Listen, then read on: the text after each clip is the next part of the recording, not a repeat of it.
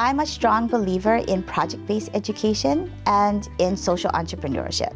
Punahou has a big sustainability component, so we thought, well, instead of growing regular gardens, why don't we learn to do hydroponics? iLife is very easy to understand. So even at a young age, the children can easily access information from GarageBand or iTunes or iPhoto, and it makes perfect sense to them. We use the Mac with our hydroponic project in many ways.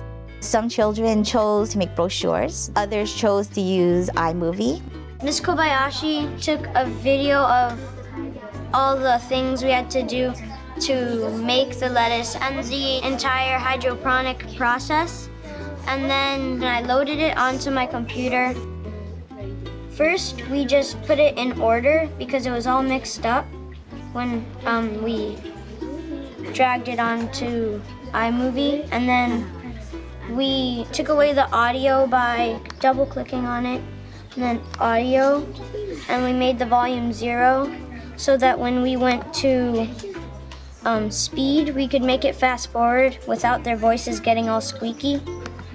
And then we chose transitions by going to this, and we wanted to have like a film strip transition like that. And then after that, we got music for the background so that it's not just silent.